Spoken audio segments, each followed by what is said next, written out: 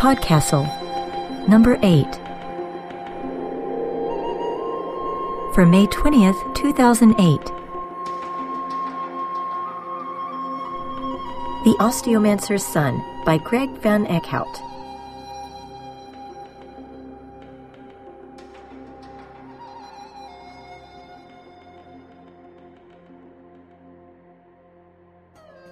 Welcome to PodCastle. I'm Ann Leckie.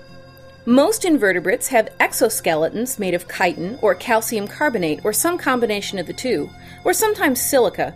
Echinoderms have an endoskeleton. They keep their skeleton inside their skin, made of lots of small, flat bits of calcium carbonate. In the case of sea urchins, they have calcium carbonate spines. Sponges have spicules made of calcium carbonate or silica. Vertebrates have bones. Our bones, I'm assuming that you all are vertebrates like I am, our bones are mostly calcium phosphate. So are our teeth, though they aren't technically bones. Our bones make blood cells, they help us move, they protect vulnerable internal organs like our brain and our heart, and if it weren't for bones, you'd have trouble hearing this podcast. They're very small, the smallest bones in our bodies, but the bones in our ears transmit sound to our cochleas. Turtles use bones for defense. Turtle shells are bone covered with skin or with tough scales called scutes. Scutes are made of keratin, the same as claws or hair, and they're part of the turtle's skin.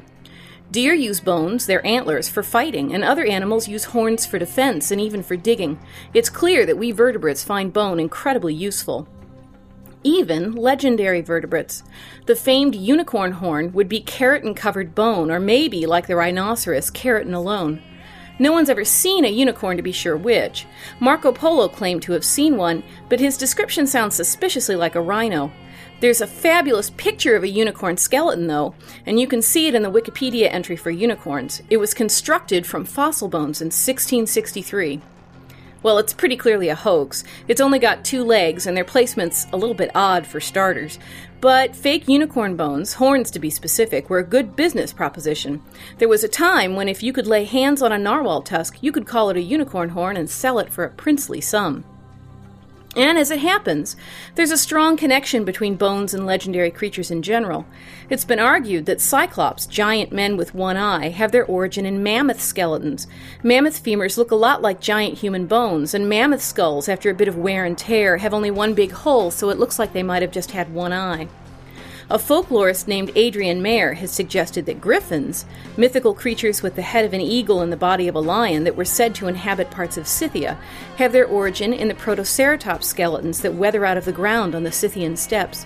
Any number of legendary giant snakes, dragons, birds, or sea monsters might easily have been born when humans tried to reconstruct the creatures that left ancient fossilized bones behind. No one really knows for sure if dinosaurs or mammoths are behind mythological creatures, but ancient civilizations certainly did run across gigantic fossilized bones and wondered about them, the same as we do now. Today's story is The Osteomancer's Son by Greg Van Eckhout. Mr. Van Eckhout grew up in Los Angeles, California, where he developed a fascination for the Pleistocene megafauna remains preserved in the La Brea tar pits. He now lives in San Diego.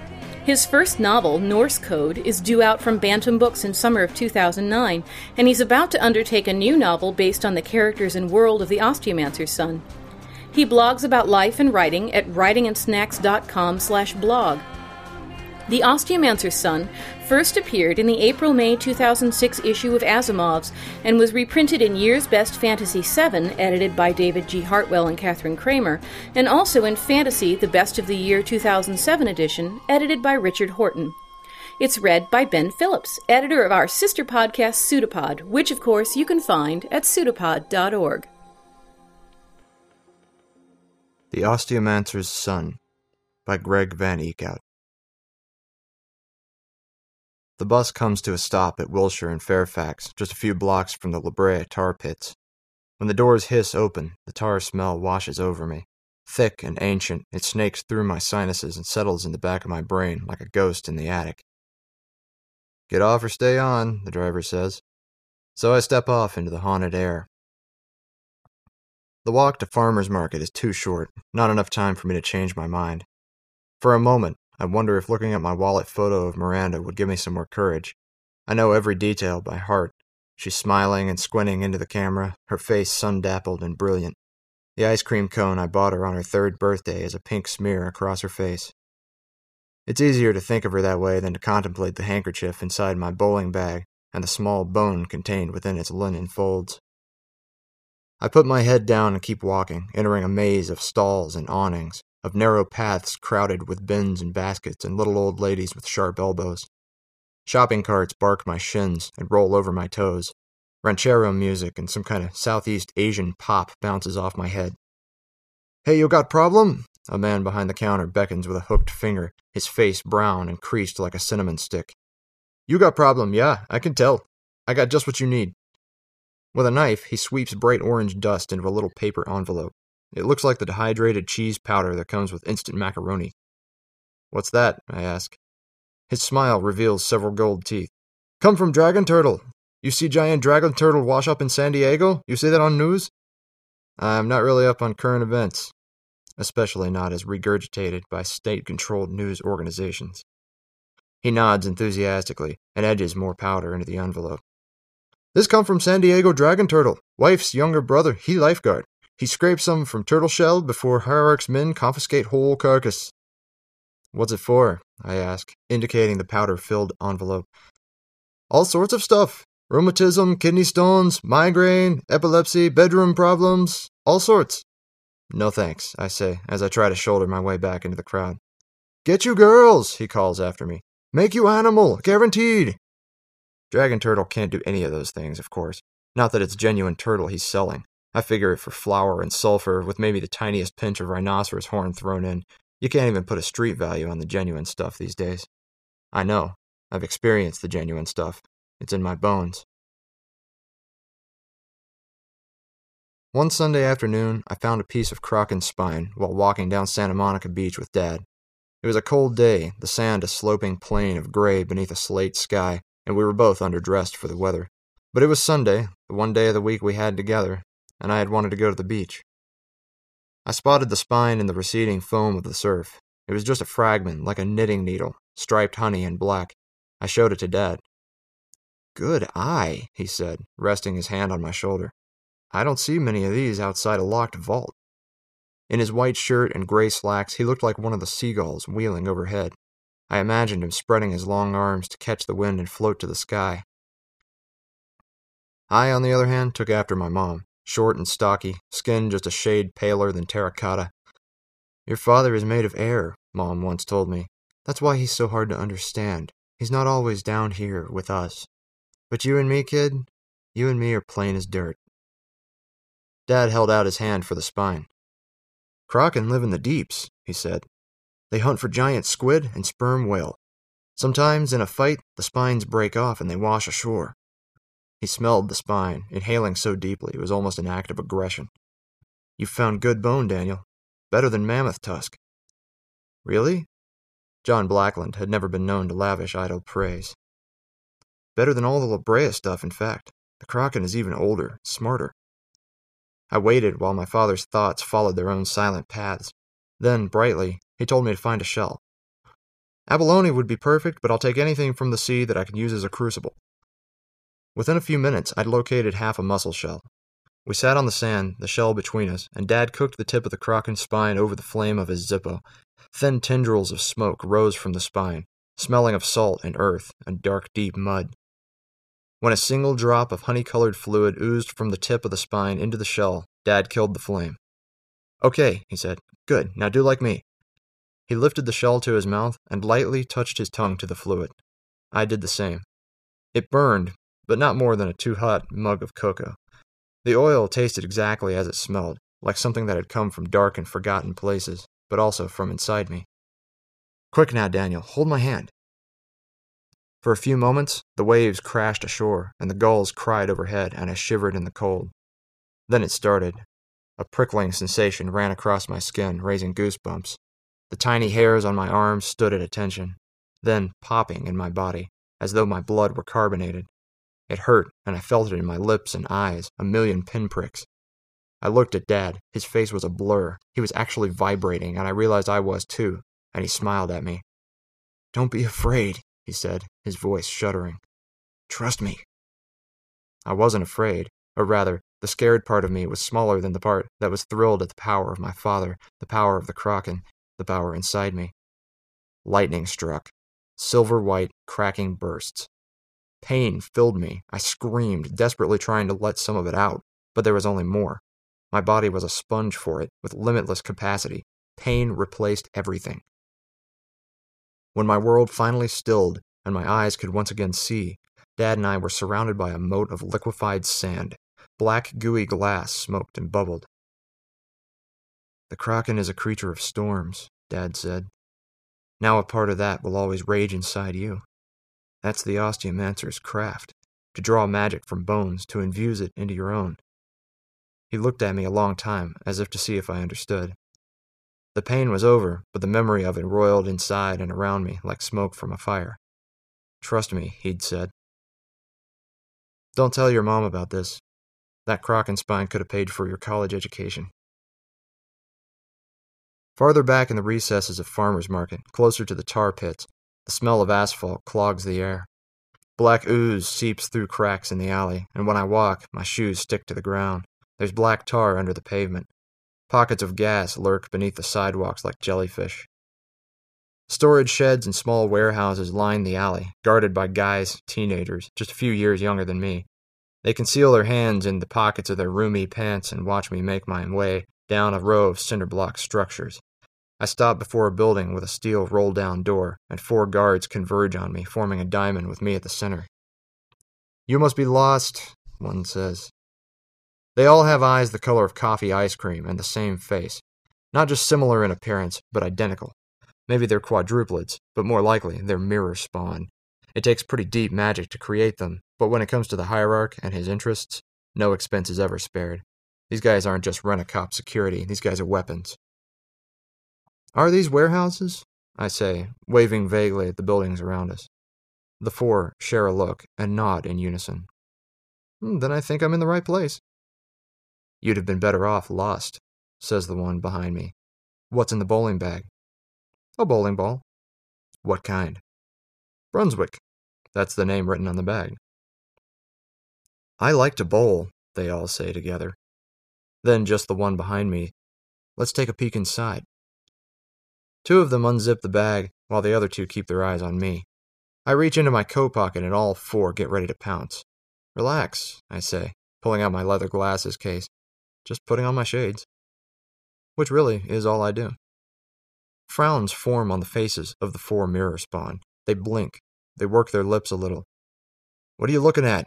they all ask each other. "Nothing," they all decide. Their diamond formation loosens, and they go back to whatever they were doing before I showed up. I take my bowling bag and continue looking for the right warehouse. When my first baby tooth fell out, I tucked it under my pillow, just as Mom had told me to. The next morning, the tooth was gone, but I found no coin.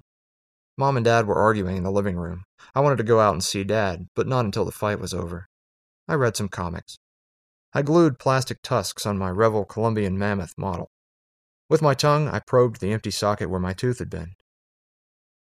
Finally, the noise in the other room died down, and I heard the front door open and shut. Moments later, a car started and drove away, Dad going back to his apartment. "From now on," Mom said, standing in the doorway, "when you lose a tooth, put it in an envelope for your father." "What for?" She gripped the door jamb so tight her hand shook. "So he can eat them." By that age, I already knew Dad worked for the hierarch, the most powerful Osteomancer of all, and I knew that made my father a very important man. It wasn't until years later, until after the Night of Long Knives, that I knew Dad was a traitor. This I found out from Uncle Otis, my father's brother, who took me in after Dad was murdered and Mom defected to Northern California.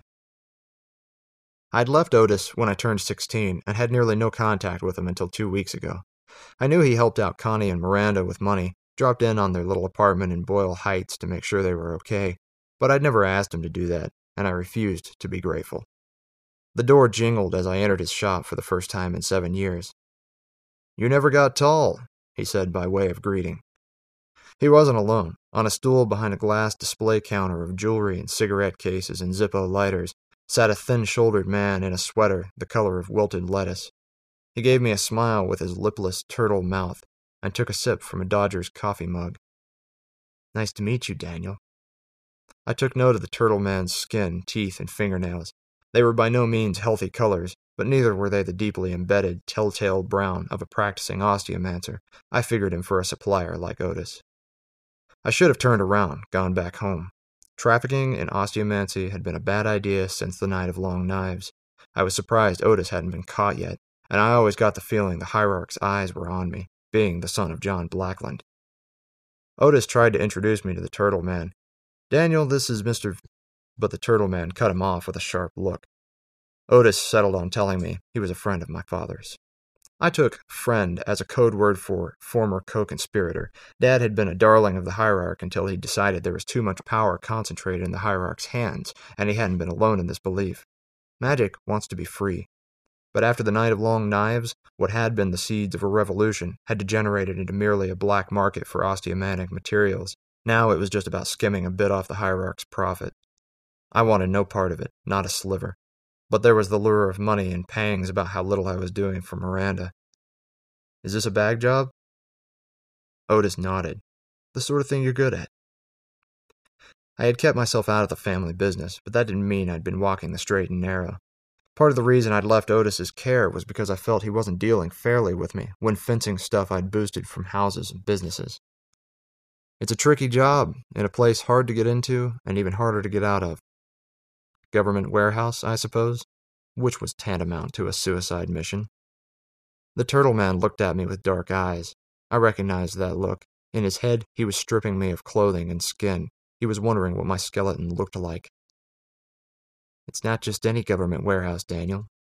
We're sending you into the ossuary itself. The ossuary, the dragon's greatest treasure trove, the hierarch's own private stash. I didn't bother explaining what an impossible task that would be. These guys were veterans. They wouldn't risk exposure in a pointless exercise, but they would risk my life to get their hands on the hierarch's riches. I, on the other hand, would not. Thanks, Otis, I said, turning my back and heading for the door. Don't call me ever again. I heard the turtle man's coffee cup clank against the glass counter. You haven't even heard our terms. And I'm not going to, I said. My daughter deserves a living father. Daniel, I have something for you. I stopped and watched Otis place a folded handkerchief on the glass counter. The look on his face was infinitely sad as he peeled back the corners of the handkerchief and revealed a small distal phalanx. A finger bone. A child's finger bone, not white, but already turning brown. The bone of a child who has been fed bone. When I was a kid, that's what my bones would have looked like because even then, Dad was preparing me. It belongs to Miranda, the turtle man said. Do the job or we'll piece her out bit by bit. Dad lived in the back of his osteomancer's shop, and that's where I spent most of my time with him during weekend visits. 6 years after that afternoon on the beach, I was in his workroom watching a pair of horn-rimmed glasses bob inside a kettle of boiling oil. The lenses were blanks, but the frames were special, carved from the vertebrae of a Choctaw Scintolo serpent. I was certain that Dad didn't have legal access to such materials. He'd probably obtained it in one of the back alley exchanges he'd become increasingly involved with. Things had been different for him lately. Once one of the hierarch's chief men, he was more and more on the fringes of things. Dad stirred the oil with a copper spoon, sniffing the vapors that rose from the pot. He quizzed me. Any idea what these glasses will do? I was bored. Only 8 blocks away, there was a mall full of video games and CDs to shoplift and girls. I couldn't remember the last time Dad and I had talked about anything other than bones and oils and feathers and powders. Dad's world was full of dead things that stank. I have no idea what they do, I said. It was true, but it wasn't what Dad wanted to hear. He breathed a small sigh. Smell it, Daniel. You can tell by smell. Smells are ghosts. Let them in and they'll talk to you. He wouldn't give up until I did as he asked, so, sullenly, I admitted the phantoms. Figuring out what they were trying to tell me was a process requiring the kind of patience and attention I could seldom be bothered to exhibit. I lowered my nose to the kettle. First, there were my father's tells, not just because he was in the room, but because the kettle contained his magic. There was clean sweat, Old Spice, and tar, deeply embedded way down to the marrow of Dad's bones, my father's living ghost. And also something of me. Maybe some of my baby teeth. The smells were all mixed up, and I couldn't tell where he ended and I began. "What do you think?" Dad whispered, bending close to my ear. "It's like something I can't hold on to, like confusion." Dad straightened. "It's in your bones now, Daniel. You know how to let the old bones inside you. You only need to listen to them, and they'll tell you how to do whatever you need to do. That's osteomancy. That's deep magic." He gestured at his work counter, littered with jars and vials and little envelopes. "All else is merely recipe." From outside, the sound of a helicopter rotor pounded the air. The phone rang. Dad went to the front room to answer it, and I stayed behind, eavesdropping on his conversation. "Not a good time, Otis?" Then his voice dropped. "Yes, I've got something cooking right now." The sound of the helicopter grew closer, and now it sounded as though there were more than one.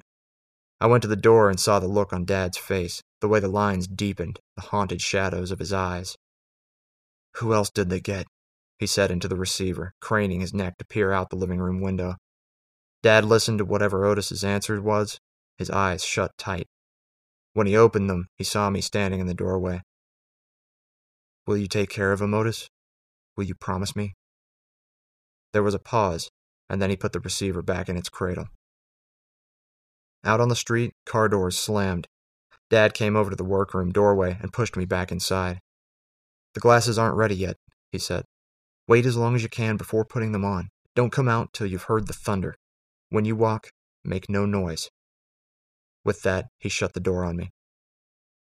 A few moments later, I heard shouting in the living room, a scuffle, and then cracks of thunder, so close, like bombs detonating in my head, the loudest thing I had ever heard.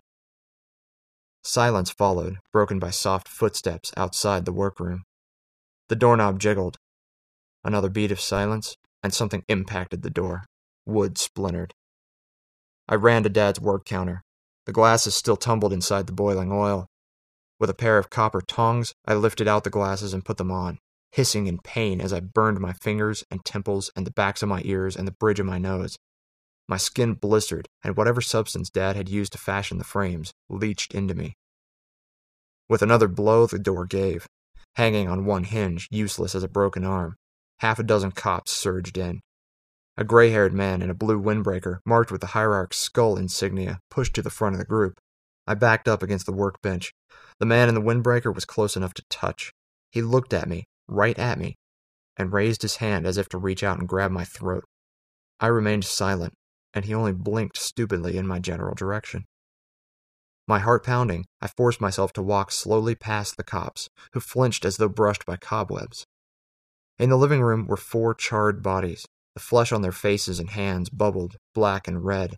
The room stank of ozone and meat and Kraken. Dad hadn't managed to get them all. He was on his back. 3 cops were cutting the skin off of him with long knives. They'd already flayed his arm, exposing the deep rich brown of his radius and ulna, and they'd peeled his face back to expose his coffee-brown skull. That night, I ran, away from Dad's place, away from the rotor blades and searchlights. I ran until I could only walk, walked until I could only stumble, stumbled until I could only crawl. When morning broke, I woke up in wet sand and bathed myself in the cold waves that rolled in on the edge of a winter storm. I will live here, I thought. I will live here on the beach, and I will never take off these glasses, and I will live here as a ghost. He was already dead, I told myself. When the men cut open Dad to take his bones, he was already dead. I would keep telling myself that until I could believe it. The route to the Hierarch's ossuary takes me through a network of tunnels buried so deep beneath the city that after a while I can no longer feel the rumble of traffic from Wilshire Boulevard. The stench of tar and magic is almost a solid wall here, the ghosts so thick I can practically scoop them out of the air with my hands. Using the Turtle Man's collection of lockpicks, stolen keys, alarm codes, passwords, and my father's glasses, I eventually find myself at the threshold of the Hierarch's ossuary. Let's say you're sickeningly wealthy, and let's say that what you're rich in is gold, and you want a big room in which to hoard your treasure. What could be more fitting, then, than a room built of solid gold bricks? The Hierarch's ossuary is kind of like that, only it's built of bone. The walls are mammoth femurs, stacked end to end. The floor, a mosaic of various claws and delicate vertebrae and healing jewels pried from the heads of Peruvian carbuncles. Overhead, mammoth tusks form the domed ceiling, and from the dome hangs a chandelier of unicorn horns, white as snow. I remind myself to breathe. 6 sentries carry bayonets with basilisk-toothed blades. They exchange uneasy glances as I step deeper into the room. I've been warned by Otis and the Turtle Man that anyone I encounter this far inside the Hierarch's stronghold will have received advanced training. They will have tasted deep magic bone. "Haas, you okay?" says one of the sentries. Another shakes his head, looking directly at me. "Nope. Something's creeping me out." "Yeah, me too. Think we should get the Hound in here?" "Yeah." The sentry reaches for a wall-mounted phone. I unlace my boot and pry it off. With everything I've got, I chuck it up at the unicorn chandelier. The horns shatter like glass, the sound of children shrieking. I backpedal to avoid the rain of shards. The sentries look up in horror. They're in charge of protecting a lot of money, and something's just gone dreadfully wrong. They flutter about the mess like maiden ants over a collapsed souffle. I retrieve my boot and make a dash for a passageway into an even larger room. The entrance of Bone was made to impress. This place, large enough to berth an ocean liner, houses yet greater wealth. Floor-to-ceiling shelves occupy most of it, but there are also fully assembled skeletons in chain-link cages. A serpent at least 100 yards long, a feline body as large as an elephant with a boulder-sized skull. And suspended overhead looms a kraken. Flat, shovel-shaped head, tail half the length of a football field, and running down the tail dozens of spines as long as jousting lances. The stench of its power makes my stomach churn. There is really only one reason Otis and the Turtle Man chose me for this job. One thing I can do better than anyone else. There's a scent I'm sensitive to, one I can pick out like a bright white stripe on a black highway. I follow it to a row of towering shelves and bring over a ladder on wheels. I climb. Stacked on the shelves are long cardboard boxes. In front of my face is the one containing my father's bones. His remains are powerful weapons. I understand why Otis and the Turtle Man, and whoever else is in their cabal, wants them. Most of Dad is missing, probably sold off. All that's left are some of the small bones of his hands and some ground powder, just a pinch, in a glass vial. I unzip my bowling bag and dump the remains inside. A voice from below. "Come down off that ladder, son." In a linen, button-down shirt and tailored black slacks, the Hierarch isn't exactly what I expect, but I recognize his face from coins and postage stamps. He's thin and dark as bones from the tar pits, his fingernails, teeth, and eyes saturated with magic. "Those glasses of yours are very clever," he says, inhaling deeply. "Scent holo serpent bones and deep hree herbs. 2 sources of invisibility mixed together along with your own essence. That's good work. But it's not fooling me, so you might as well come on down now." I grip the ladder to keep my hands from shaking. I can smell him. His magic is old. "So you really hang out in your own warehouse? Don't tell me you drive the forklifts." He smiles indulgently. "No, that takes special training I lack. But when thieves get this far past my defenses, I take personal interest. Now please, come down." "Not just yet. I like the view from up here. You have a lot of nice things. Is that really a sphinx?" I wonder if he's noticed my legs shaking. "Yes, one of only 3 ever found." "Where are the other 2? "I smoked them." And he spits at me. He fires up a dark brown glob that splatters on my cheek. It burns me like acid, hurting so bad, filling me with pain and surprise that I can't even scream. A curtain of gray descends over my vision, and I lose balance, falling off the ladder, 8 feet down to the concrete floor. I huddle there at the Hierarch's feet, struggling not to give in to the tempting relief of unconsciousness. My cheek burns, and I think I've broken my right arm. But somehow, reflex, dumb luck, who knows, I've managed to hold on to the bowling bag containing Father's bones. Some of the bones have fallen out. The vial of powder lies shattered, its contents spilled. I have to get to my feet. I can do this. I can make myself do this. Using my good arm to push myself up, I manage to drive my palm into the tiny shards of glass from the broken vial. "Are you okay?" the Hierarch asks. I can hear the flesh on my face sizzle. I try to say fine, but the word won't come out. So who's that in the bowling bag? John Blackland, I rasp. He was an osteomancer. The hierarch puts his hands in his pockets and bounces on the balls of his feet, as if stretching out his calf muscles. This entire section of the ossuary is full of osteomancers. It's the osteomancy section. I suppose you're John Blackland's son. The hierarch's spit continues to burn. Yeah, I gasp. Daniel Blackland. It feels like someone's drilling into the cracked bones of my right arm, and my cheek. The air hits exposed bone. The hierarch squints at the hole in my face as if checking out a door ding on a parked car. If it's any comfort, you got farther than most. No doubt you've come equipped with some powerful osteomanic weapons, but look at me. He holds his brown hands up toward my face. I've smoked, eaten, inhaled, and injected more ancient and secret animals than anyone alive. I'm the hierarch. How could I have done this better?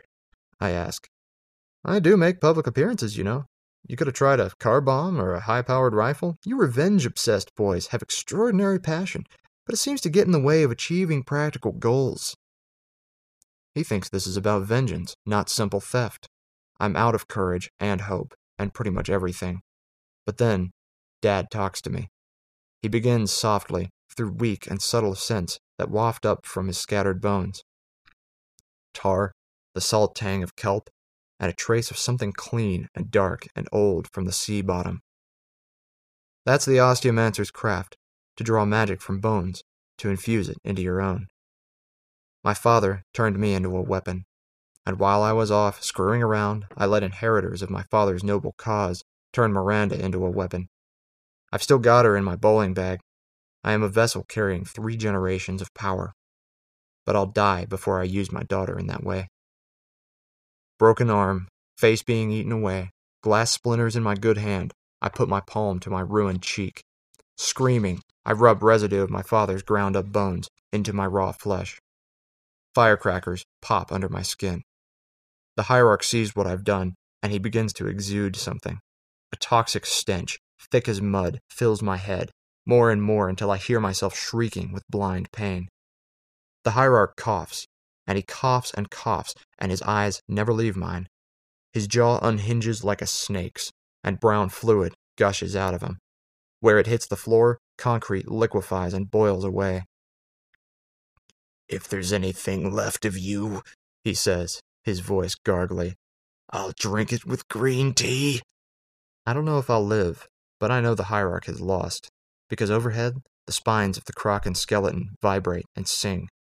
And just before the hierarch unleashes another torrent of magic from inside, the storm I called with Dad strikes. The bolts come down. The bolts come out of me. They come from Dad's bones, soaked with Dad's magic mixed in my blood. They come from spirits and memories. When it's over, the hierarch's charred body melts into a puddle of brown, sizzling fluid. Ding-dong, dead. I should just walk out of here. With my glasses, I can get past the guards and get as far from the ossuary as a guy with a broken arm and a ravaged face can get. But the residue of the hierarch is thick, powerful magic. There's got to be a sponge and bucket around here somewhere.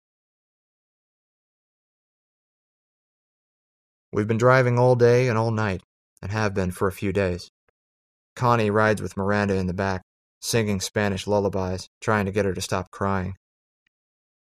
I cooked up a salve for her hand, and I don't think it hurts her any longer, but the girl misses the tip of her finger. Of course she does. How could she not? When she's older, maybe I'll give it to her and she can wear it on the end of a necklace. And once that thought is complete, I want to hit myself. Isn't that the sort of thing Dad might do? At least once every hour, I'm tempted to turn the car around and head back to Los Angeles. There's a fight being waged there between high-ranking ministers and osteomancers, between freelancers and opportunists and twisted idealists like Otis and the Turtle Man. I shouldn't be tempted to head back and join in, but I am. I'm pretty sure I would prevail. After drinking the hierarch's remains, I may well be the most powerful osteomancer in all the Californias, possibly the most powerful on the entire continent. Part of me wants that power. There's something in my bones that craves it. But then, when the hunger gets too strong, I lean back and get a whiff of Miranda. She carries the taint of magic, a scent much older than she is, and I won't stop driving till all I can smell is baby powder and shampoo and clean, soft skin. After the story, the feedback. A lot of listeners enjoyed the way episode number 6, M.K. Hobson's The Hotel Astarte, turned American history into myth. Some listeners felt it took a while to be drawn into the story, but they enjoyed it once they were involved. On the board, Ka said, "Alternate reality stories like this one generally don't do much for me, but for some reason this one clicked with me," and then added, "I also appreciated that I had to look up several words and terms. I like that in a story." Biscuit compared it to listening to a painting. On the blog, Elizabeth GM said, "I especially loved how bizarre and intractable this world seemed at first, and how it gradually came to seem like this story provided the most obvious explanation for why the real world is the way that it is. The reading by Paul Tevis was wonderful too, appropriately understated." And Geek & Co. said, "I could smell apples and burning ticker tape." Personal taste being what it is, some listeners weren't enthusiastic about it. Osakat, for instance, gave it a solid eh. A couple of commenters compared it to Gaiman's American Gods. If you'd like to weigh in, visit forum.escapeartist.info and let us know what you think. PodCastle is a production of Escape Artists Incorporated and is distributed on a Creative Commons Attribution Non-Commercial License. Share it, but don't change it or sell it. Our theme music is by Shiva in Exile. You can find them at magnatune.com. You can discuss this episode of PodCastle, or nearly anything else, in our forums. Just visit forum.escapeartist.info. And if you like science fiction or horror, be sure to visit our sister podcasts, Escape Pod and Pseudopod. And if you enjoyed this episode, tell a friend, or post to your blog about it, or consider donating via the PayPal link on our site. William Shakespeare said, "Full fathom 5 thy father lies, of his bones are coral made. Those are pearls that were his eyes. Nothing of him that doth fade, but doth suffer a sea change into something rich and strange."